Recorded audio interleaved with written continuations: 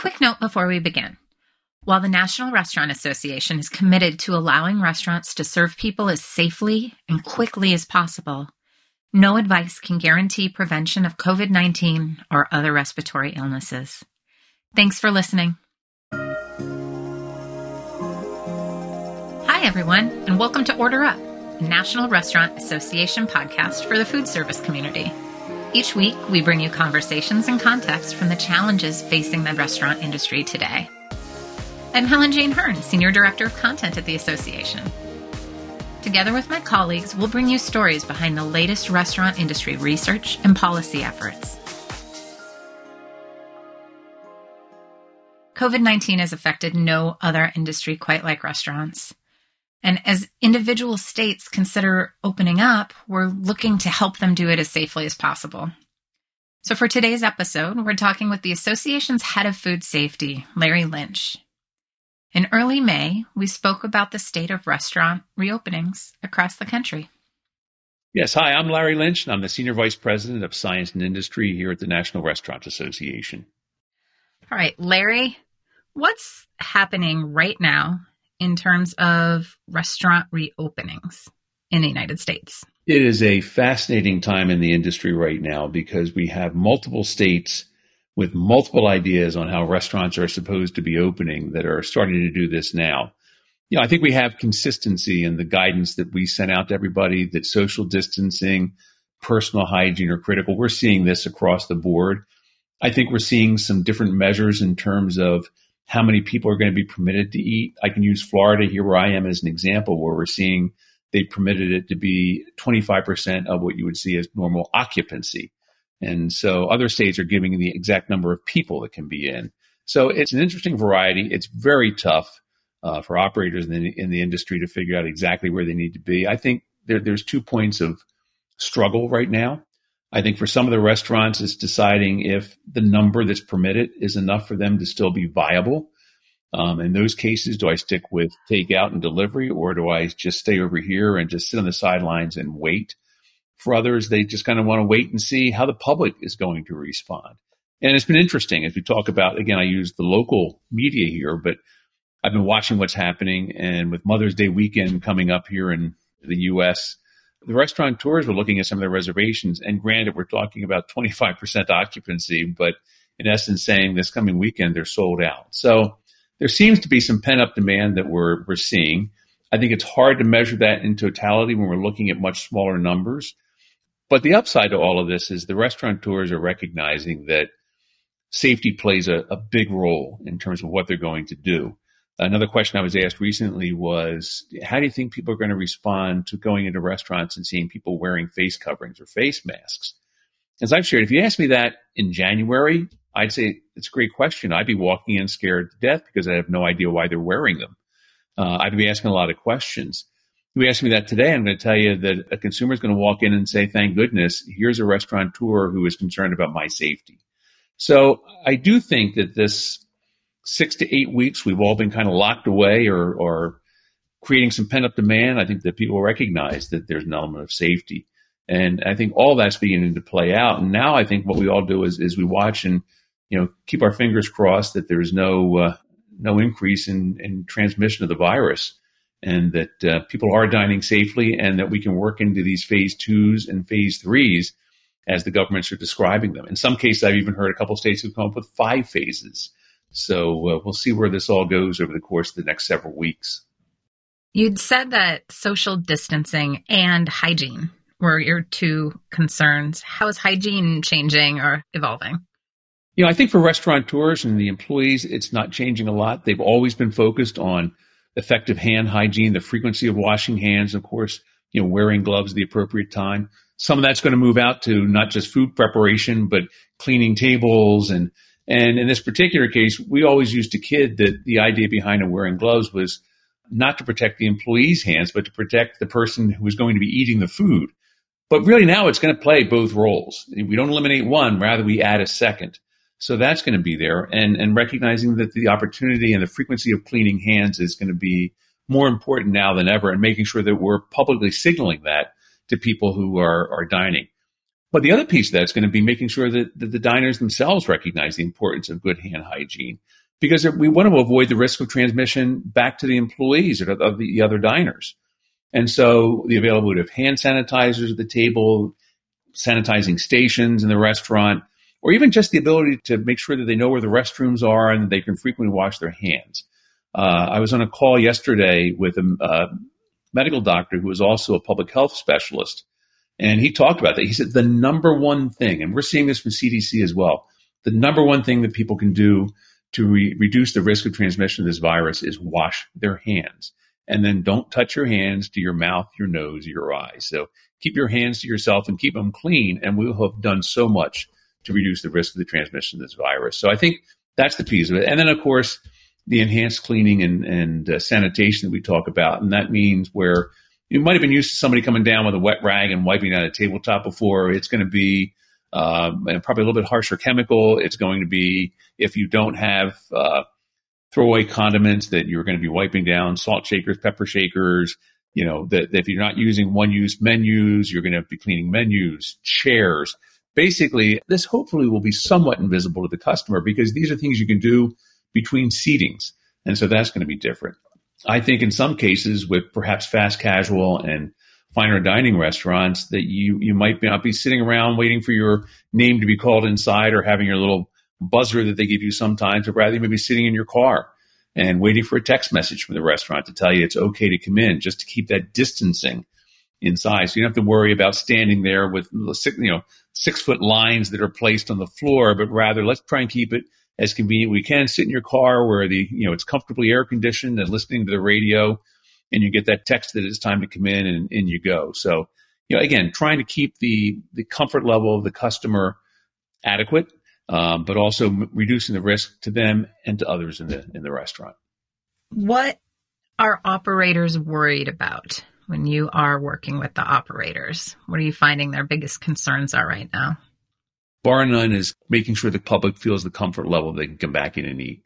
There is nothing I hear more than anything else from restaurateurs. How can I make sure that people feel good about coming in and dining? And, that's where we have to play that major role in helping them, in helping share that message and the things that we are doing. I actually feel really good about where we stand with the guidance that we created. I kind of thought we were going to be late to the game, but I actually found out we were one of the first to come out with an industry guidance on fighting COVID-19 and being able to come back and think about what opening would look like. And even just this week, the U.S. Travel Association pushed out their guidance. And in that document for restaurants, while they were very specific about other parts of other industries in the travel industry, with ours, it pretty much referenced our document and ServSafe. So I think we've built a good presence, and I think that speaks well to being able to help the restaurateurs in passing that message on to consumers. I think if what I'm seeing now is already true, that people are coming back, there's probably no other industry, I think, that has had more play since COVID-19 came out from the restaurant industry. I think the media has certainly recognized that the big number of unemployed are coming out of restaurants, that restaurants have been hit hard as businesses, that while other businesses have been able to maintain some element of open, restaurants have not. And so I think there's been a constant play in the media that helps to drive some of that pent-up demand as well. I think the media has also been good about sharing the story of what the restaurateurs are doing. And I think the fact that the restaurants themselves are doing that, when you see the outdoor seating and when you see the separation of the tables, when you see the employees wearing masks, all those things that we would have thought foreign concepts, just 3 or 4 months ago are now becoming commonplace and then solidifying that message. Now, again, is when we cross the fingers is that we don't see any uptick in the virus. And again, we have to measure that carefully too, that we want to make sure that if there's ongoing testing, the one thing I think we hear about is the more people are tested, the more chances the numbers are going to go up. Probably so, that there's no correlation between that and open restaurants. So there's still a lot of work that has to be done to figure out what the reality is of where we stand and where the restaurants are going to be able to go moving forward. Thanks for that, Larry. Now we're going to hear a quick message from our partners at ServSafe. ServSafe, the leader in food safety training, brings you 3 new free COVID-19 precautions training videos: restaurant reopening guidance, takeout, and delivery. Visit servesafe.com to start your training. Thanks for joining me at Order Up, the National Restaurant Association podcast. I'm here with Larry Lynch, Senior Vice President of Science and Industry for the National Restaurant Association. We're talking about food safety in the time of coronavirus and COVID-19. Larry, we've got more questions. How is the nature of the state restaurant reopenings affecting restaurants? Yeah, right now we have to look at where we're going from a state-by-state basis because the rules are so different in every state. You know, who allows outdoor seating? Who doesn't allow outdoor seating? You know, are people looking at things like air circulation? Is it a number? Is it a percentage? You know, what does the distancing look like inside? Again, a number of the states have taken fairly liberally from the guidance that we created and worked it into their operators' manuals or their operating directives from the governors. But then with that says we've just got to see state by state in terms of any of that data. And, you know, I think to look at a national number doesn't make sense now because I thought the number I saw was 23 states right now are in some form of opening, which means we don't know where they are in that process. It also means that there are 27 states that aren't. And so if you look at a broader number, just mathematically, it doesn't make sense. You almost have to pull it state by state and look at where they are. And again, what we've always said is we're not going to tell the restaurants when to open. We're going to leave that to the states. You know, our goal is just to make sure that we provide them with everything we can to do it as safely as they possibly can. Fantastic. One of the questions I have on here is about how can you get started if you are considering reopening? What are the first steps of what you need to consider?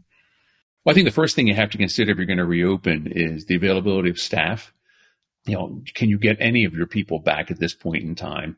And what does that look like? Secondly, what's been your restaurant's condition? Are you closed completely? Does it mean you need to go in and do a thorough cleaning and get ready to reopen again? You know, in some of the documents and some of the guidance, we remind people that, you know, if they close it down, make sure that there's food that's left behind, that's spoiled, that's thrown away, that you're reordered. What's your supply chain look like? Do you want to limit your menu? A lot of things are going to be driven by the consumer. It's going to be the directives coming from the government. So I think you have to take a step back and, you know, can I get staff? Can I open effectively? Does it make financial sense to do it? What are the consumers looking at in the area where I am? Do I have enough fans out there that I think they can come out and visit again? Am I prepared to make sure that I can open effectively and cleanly? You know, can I get from my suppliers the cleaning supplies that I need, that I can clean and sanitize thoroughly and open the doors? And then most importantly, if the guidance is about separation as it is, if I separate the seats and I have X number of seats left, is that enough for me to still be profitable? And so I think all those things, I think there's a marketing piece that ties to this, the messaging component. There's the safety component that ties to this. And then there's the business component that ties to it. And so I think as effective business owners, they have to look collectively at all three to make a decision, you know, should I open now? I don't think it's whether or not I should ever open, but rather should I do it now? Or can I afford to wait until the time is right, knowing the condition I'm in? How does delivery impact the food safety issue? As I know there's a huge uptick in delivery. That's one of those wild cards I think that's out there right now as I've talked to a number of restaurateurs. For those that have done it, they're considering whether or not they continue. I've heard some tell me that, boy, they can't seem to make a dime on delivery no matter how hard they try. And I know there's a lot of extra cost dealing with third-party delivery companies, but it's kept their businesses at least somewhat functioning. It's kept their kitchens alive. It's kept some of their kitchen staff working. And so from those perspectives, others have found it wildly successful. And so I do think there'll be a measure of, do I keep it going as a standalone? Do I keep it going as a side business? I think all that's going to be measured as they see how many people come back and sit down and dine, or does it become an adjunct? You know, I think it was only maybe 3%, I think is the number that I saw out of our research group that actually did prior to COVID-19 an active takeout and an active delivery business. A lot of them changed to take a look at that. So it's another one of those things, the jury is out. I mean, really, we're just now into what I think maybe week 2 of these states starting to reopen. And for many of the restaurants, we're just getting into week 1. As we're coming here, like I said, here in the Orlando area, we're just now seeing it. I think this weekend will be an interesting benchmark for us across a number of measures. So it's some of the stuff we're going to be watching. And you know, we're already now talking with our federal friends to see what we can be doing to measure what are these next steps, because I think the interesting part of this going forward is how much of this will be permanent, how much of this is temporary, how much of this is going to be addressing the risk of future pandemics, future coronaviruses, other things we just don't know about. But I think it's been an interesting wake-up call that over the course of the next few years, that as an industry, we're going to be addressing this in a number of different approaches. And when you talk about our government friends, who are you talking about? FDA, CDC, just yesterday I was in a call. USDA is putting together a new task force, and we'll be participating in that.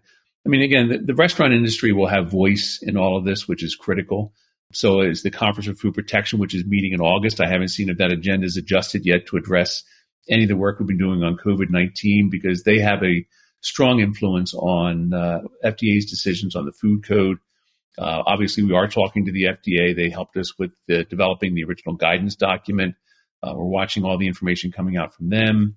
CDC had some guidance they were going to be distributing yesterday, but that got pulled. So I've seen it. And so nothing that I see that concerns me on the restaurant industry. But the good news is we are part of all of that. And so the industry has a voice, and we'll have an opportunity to play a role in that as we see where it's going in the future. That's great. How can we tell if these efforts are successful outside of just the testing and knowing about transmission? Just how can we tell if we're doing good work? I think there's two pieces to that. I think we'll tell if we're doing good work if the unemployment numbers go down, that restaurateurs start hiring people back, that people can go back to work, that people are dining, and there's no correlation between any resurgence in the virus and something tied to restaurants. That's what we're going to see. I can't predict what the virus is going to do. I mean, as I read about this every day, there's so many unpredictable parts of what this virus does. Originally, obviously, it attacks the lungs, but they're talking about neuromuscular, they're talking about the brain, they're talking about the cardio system. I mean, it seems to be touching everything. And there's so much that scientists still need to learn and understand. So you almost have to have that in this bucket over here, because it's part and parcel of determining what the risk factors are. But I think over here, if we can do this in a way that's safe, if we still, if all the evidence still points to distancing, hygiene, cleanliness as the three big drivers to keep us safe, and people are smart about how they do it, and we can begin to get those clusters maybe just a little bit tighter and not risk transmission.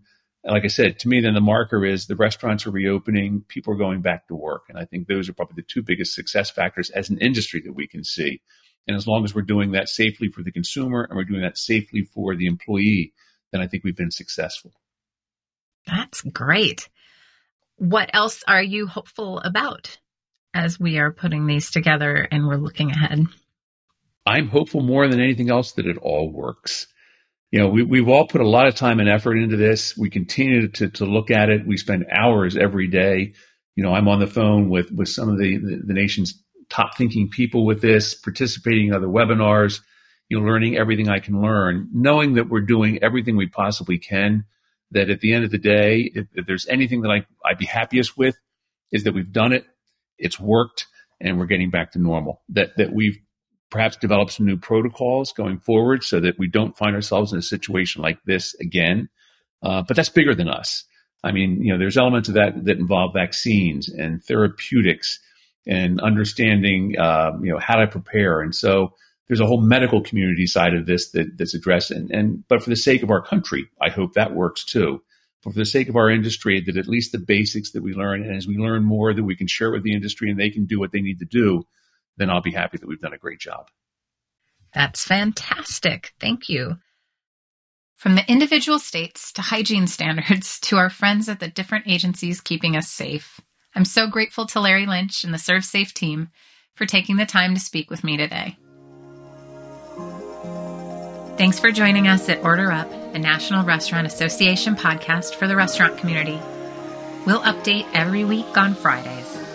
Subscribe today on your favorite podcast platform like Spotify or iTunes, or visit us at restaurant.org/podcasts. This episode produced by Dante32. Learning how to implement COVID-19 safety measures in restaurants can be challenging. ServSafe has you covered with 3 new free COVID-19 precautions training videos. These videos provide guidance that restaurants need to reopen their dining rooms and what steps should be taken for safe delivery and takeout service. Visit servsafe.com to start your training. Again, that's servsafe.com.